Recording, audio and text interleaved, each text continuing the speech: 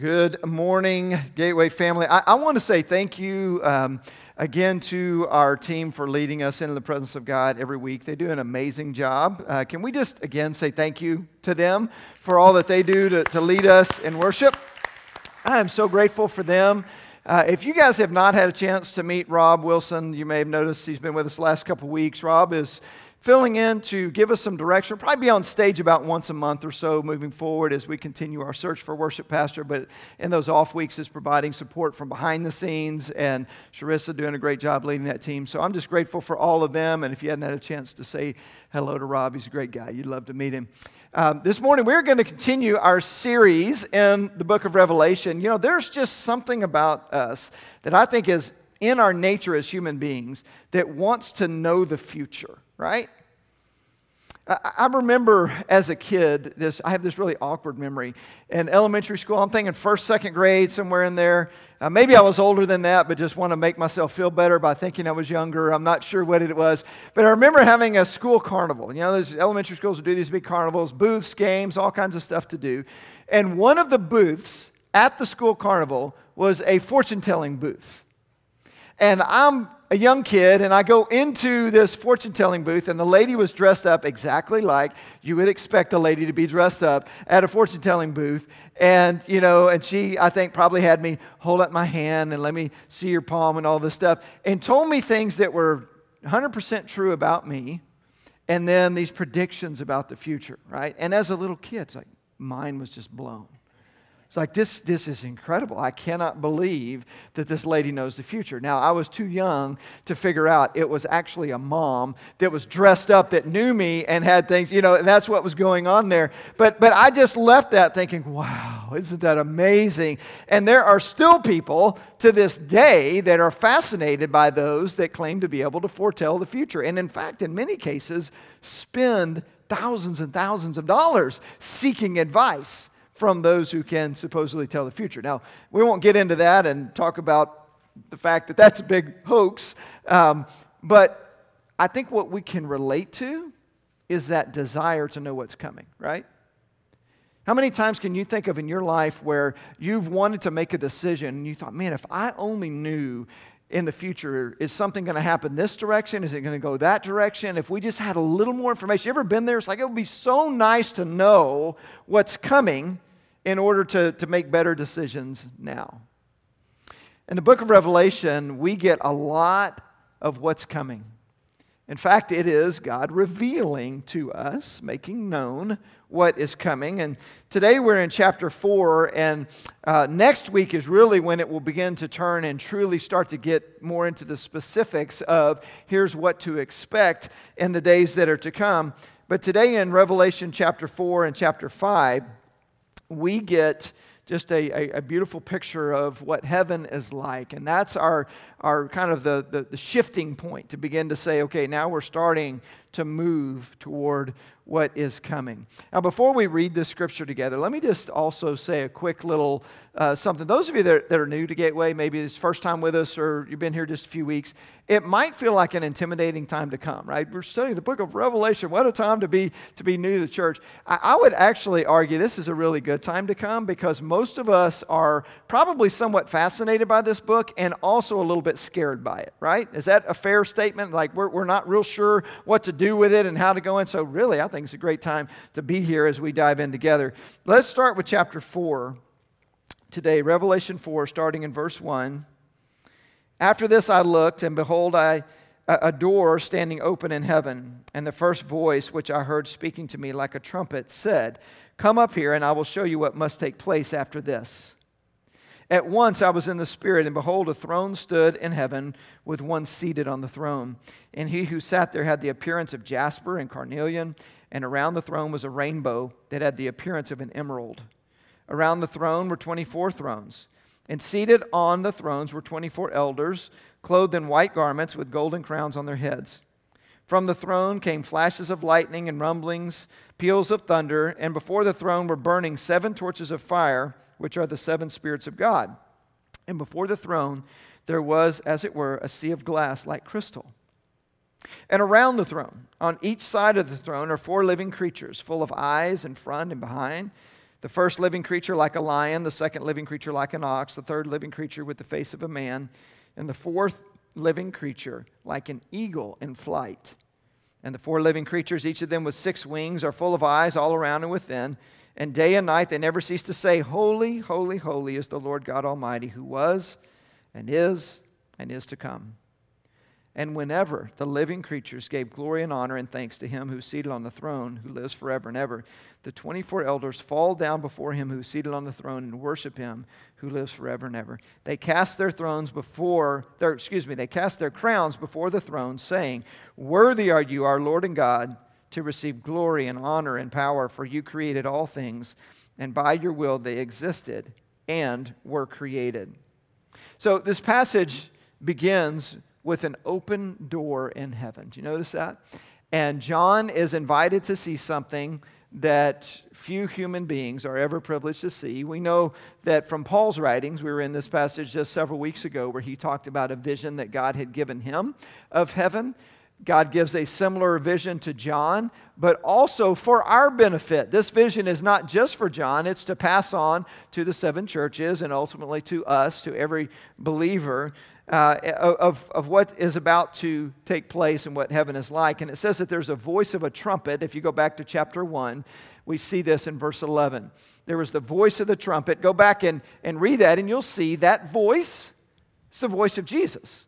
That's the voice of the trumpet that was speaking in chapter 1. The same voice speaks. So Jesus himself is inviting John and saying, I want you to come. There's an open door in heaven, and I want to reveal some things to you.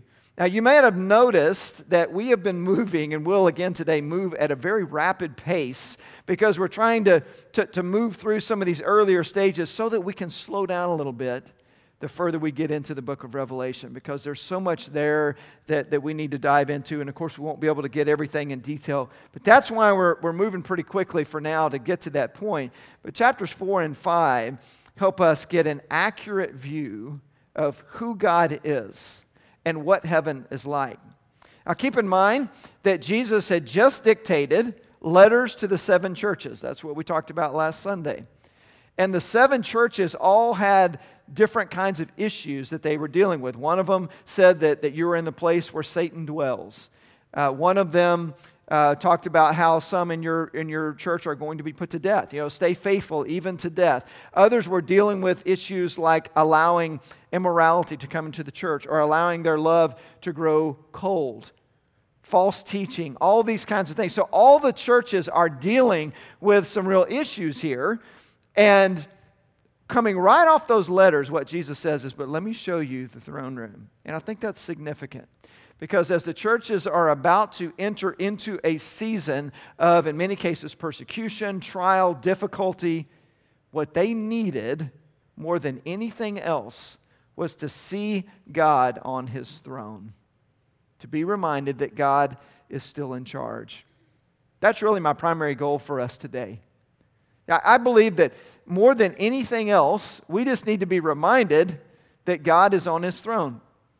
We need to see that God is on his throne more than we need a financial breakthrough. We need to see God on his throne more than we need healing from that illness. We need to see that God is on his throne more than we need to find our future spouse.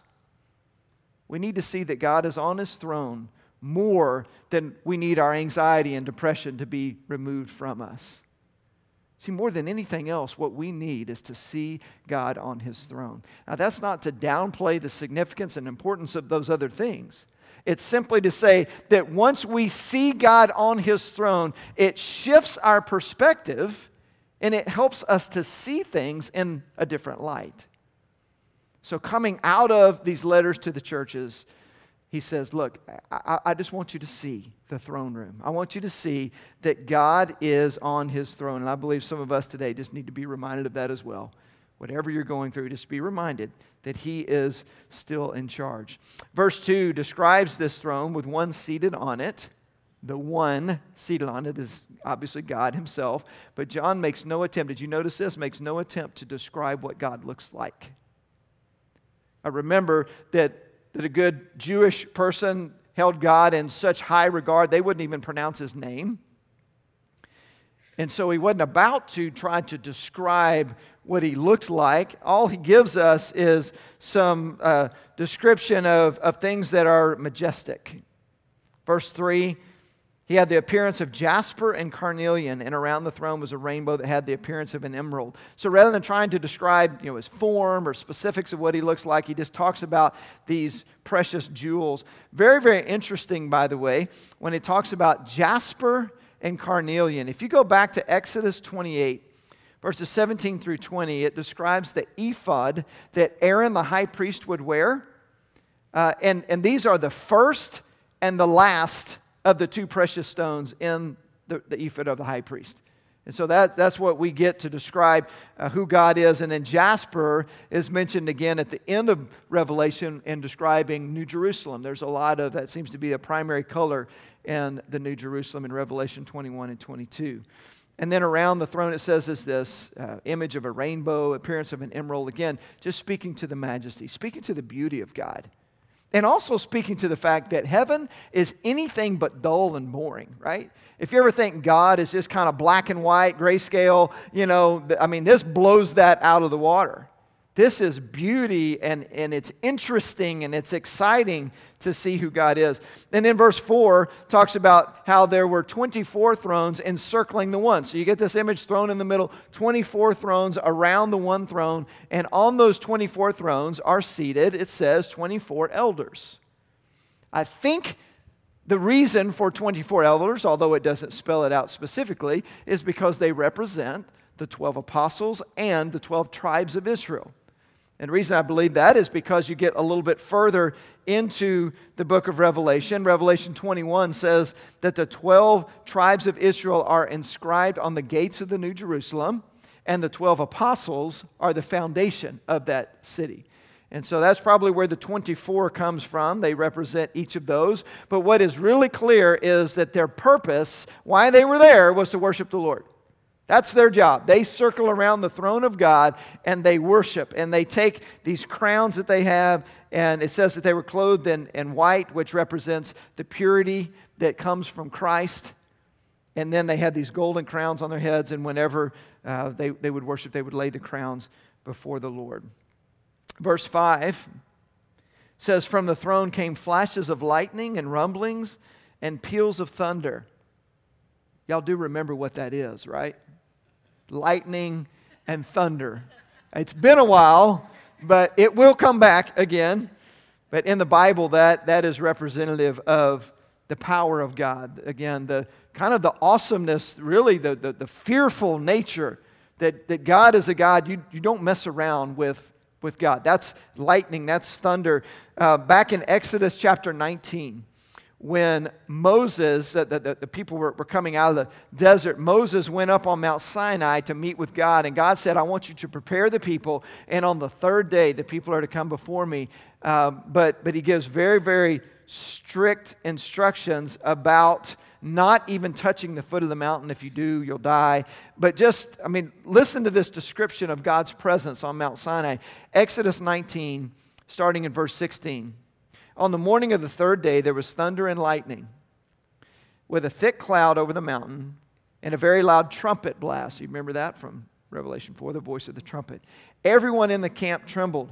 Then Moses led the people out of the camp to meet with God, and they stood at the foot of the mountain. Mount Sinai was covered with smoke because the Lord descended on it in fire. The smoke billowed up from it like smoke from a furnace, and the whole mountain trembled violently." So, reference to fire here, you notice the next thing that he talks about in Revelation 4 was the torches of fire.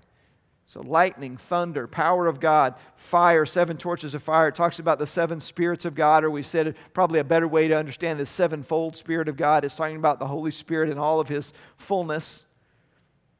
And once again, there's a reference. It's amazing to me how many references there are to the Trinity in the book of Revelation.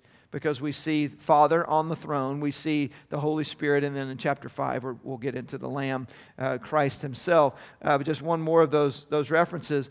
But then before the throne, it says, was a sea of glass like crystal.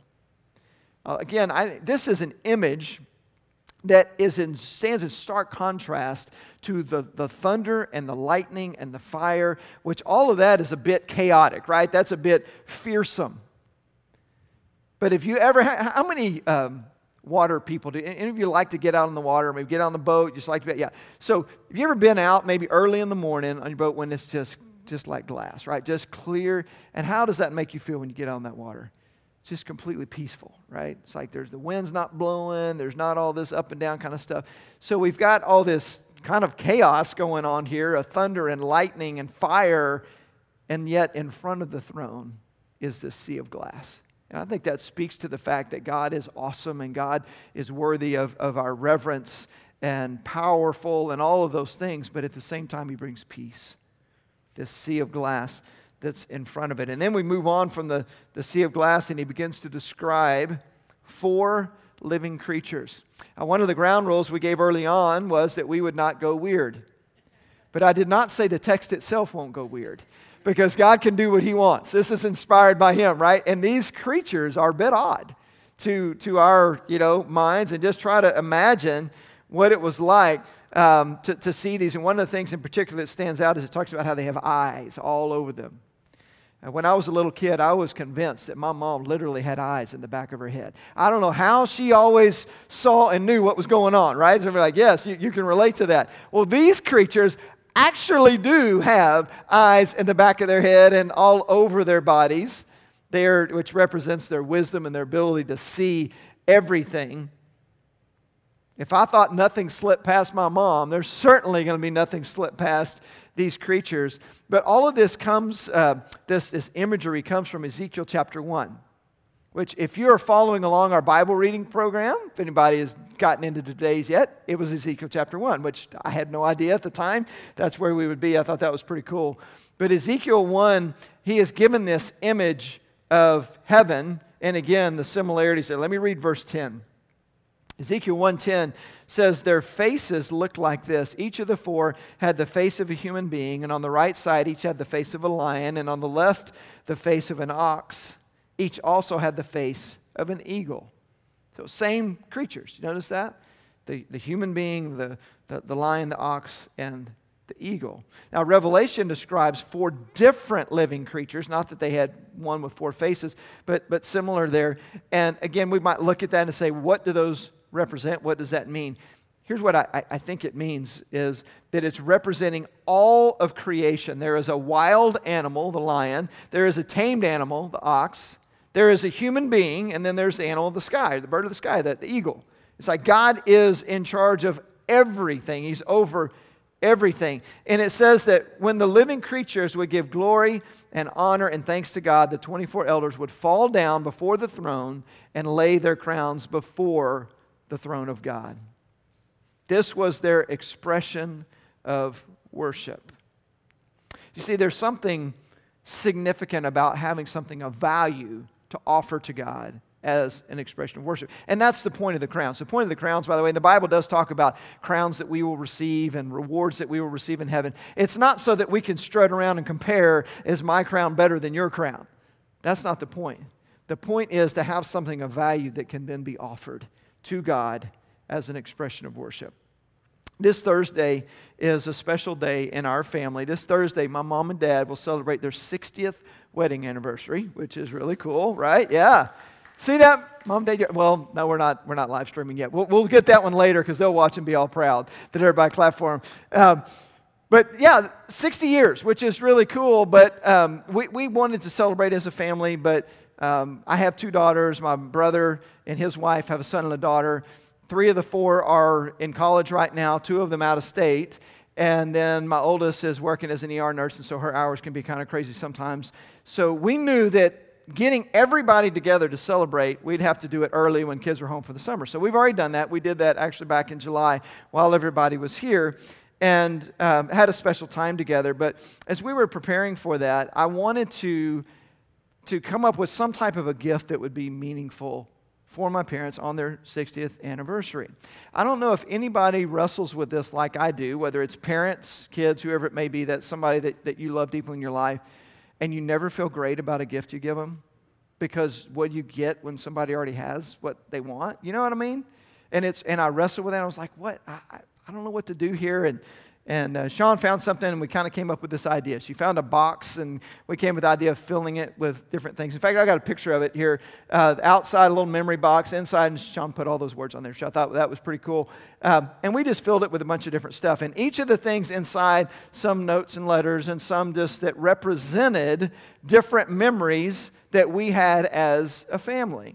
And one of them in particular, I'll show you this next picture here. Let's go ahead and put up the little Crocs. Those are little baby Crocs. I don't know if you can tell. That's like a placemat. Little baby Crocs. And that represents the first family trip. We did several family trips together when the kids were younger. My brother's family, our family, mom and dad. And we went to San Diego and, or maybe that was Florida. Doesn't matter. Wherever it was. The kids all had Crocs that year, and they would line them up by the back door as they would go out to the pool. And so we have this picture somewhere of all the Crocs lined up. And so they immediately knew when they saw the Crocs what that represented. And so there were just different things like that, different little symbols, nothing expensive in it, just things that meant something of value. And can I tell you that leading up to our anniversary dinner, I was so excited. For one of the first times ever, I felt really good about the gift that I was going to give them, because I knew that it would have value to them. I knew that it would be meaningful to them. You see, when we can give a gift as an expression to someone of our love for them, we feel good about that, right? That's what the purpose of the crowns was. It was to say, this is of value to me, but the value lies in the fact that I'm able to offer it before you. And I would just encourage you with that, and maybe even take some time this week to think through, what is it that is of high value in your life that you can give to God as an expression of your love for Him, as an expression of worship? That's the point of all this. And so they would give glory and honor, and they would bow down before God. All right, now let's get into chapter 5, because this then moves from, we've got the Father, God, on the throne, and now we're introduced to the Lamb. Chapter 5, then I saw in the right hand of him who was seated on the throne a scroll written within and on the back, sealed with 7 seals. And I saw a mighty angel proclaiming with a loud voice, "Who is worthy to open the scroll and break its seals?" And no one in heaven or on earth or under the earth was able to open the scroll or look into it. And I began to weep loudly because no one was found worthy to open the scroll or look into it. And one of the elders said to me, "Weep no more. Behold, the Lion of the tribe of Judah, the Root of David, is conquered so that he can open the scroll and its 7 seals." And between the throne and the 4 living creatures and among the elders, I saw a lamb standing as though it had been slain, with 7 horns and with 7 eyes, which are the 7 spirits of God sent out into the earth. And he went and took the scroll from the right hand of him who was seated on the throne. And when he had taken the scroll, the 4 living creatures and the 24 elders fell down before the Lamb, each holding a harp and golden bowls of incense, which are the prayers of the saints. And they sang a new song, saying, "Worthy are you to take the scroll and open its seals.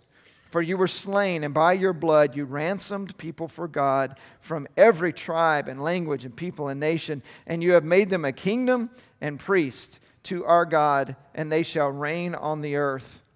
Then I looked, and I heard around the throne and the living creatures and the elders the voice of many angels, numbering myriads of myriads and thousands of thousands, saying with a loud voice, "Worthy is the Lamb who was slain to receive power and wealth and wisdom and might and honor and glory and blessing." And I heard every creature in heaven and on earth and under the earth and in the sea and all that is in them saying, "To him who sits on the throne and to the Lamb be blessing and honor and glory and might forever and ever."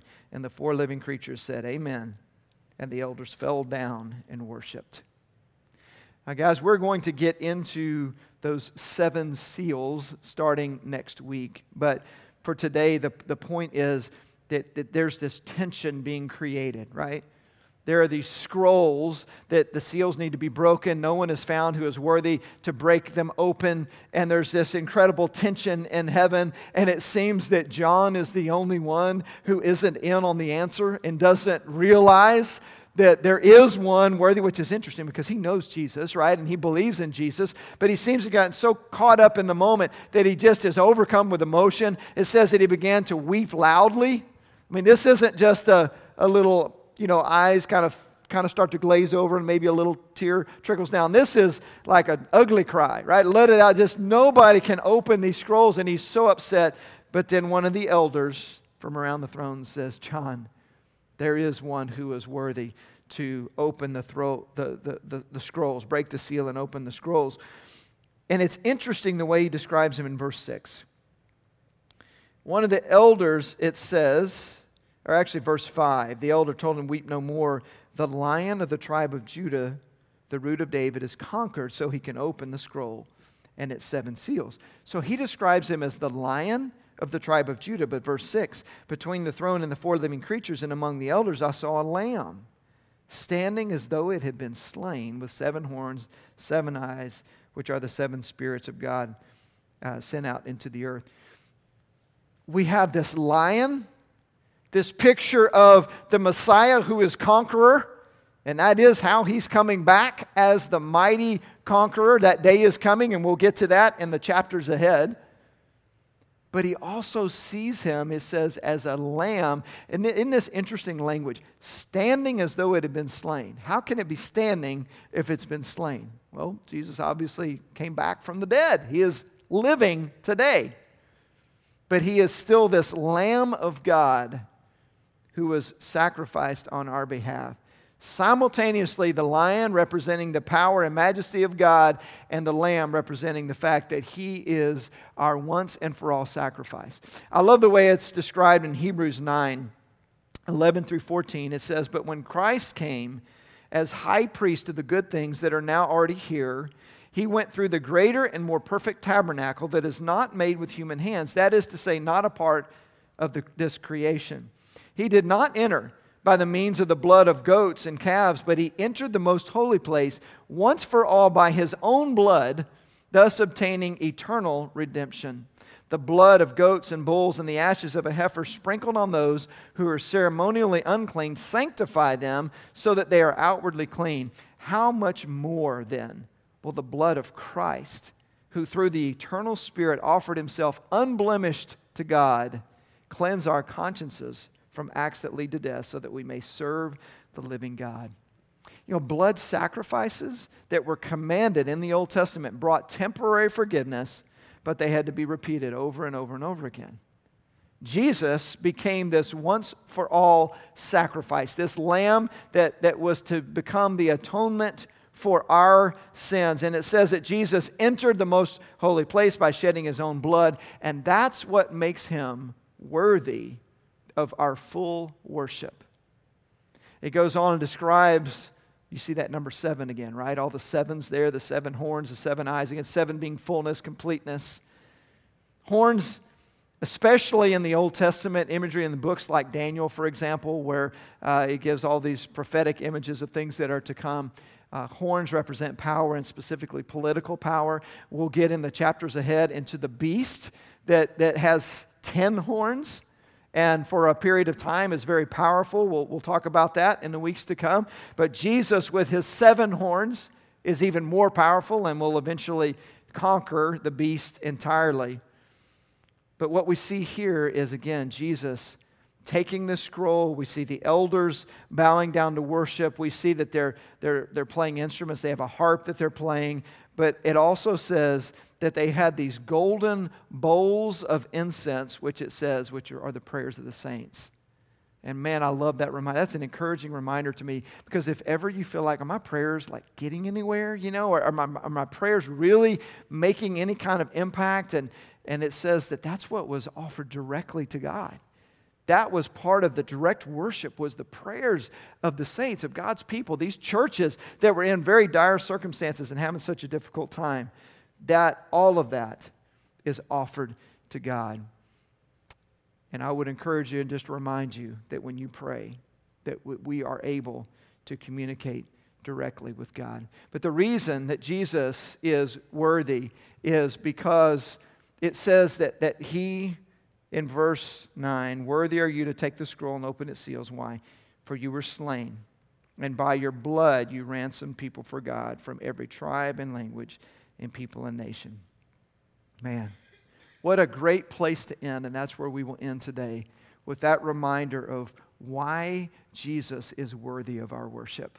Why this Lamb who was slain is the central figure in the throne room here where everyone is just worshiping him because of what he has done. And it says that with his blood, he ransomed people for God. A ransom meaning that a price had to be paid in order for us to be purchased for God.